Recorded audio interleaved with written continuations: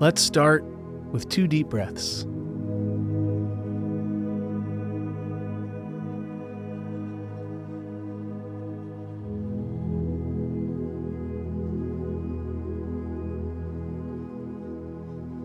Our passages for today.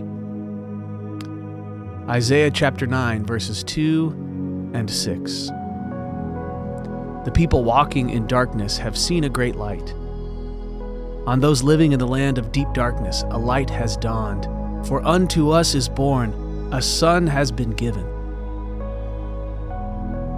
And James chapter 1, verse 17. Every good and perfect gift is from above, coming down from the Father of lights, who does not change like shifting shadows. Imagine Jesus saying to you, do you remember walking in darkness? Do you walk there still? Darkness is primarily defined by hunger.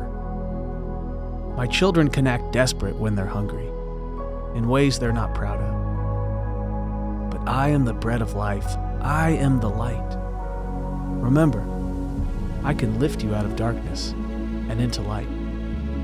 Place your life, your hopes, your dreams, your highs, your lows of this day and every other, put them all into my hands. I have a gift for you, and the gift is sufficient to meet all your needs, to brighten every darkness, to satiate every hunger. I am the giver of good gifts, and I am not tight-fisted. This, above all things, can be trusted. Not only am I generous beyond imagination, I also love you.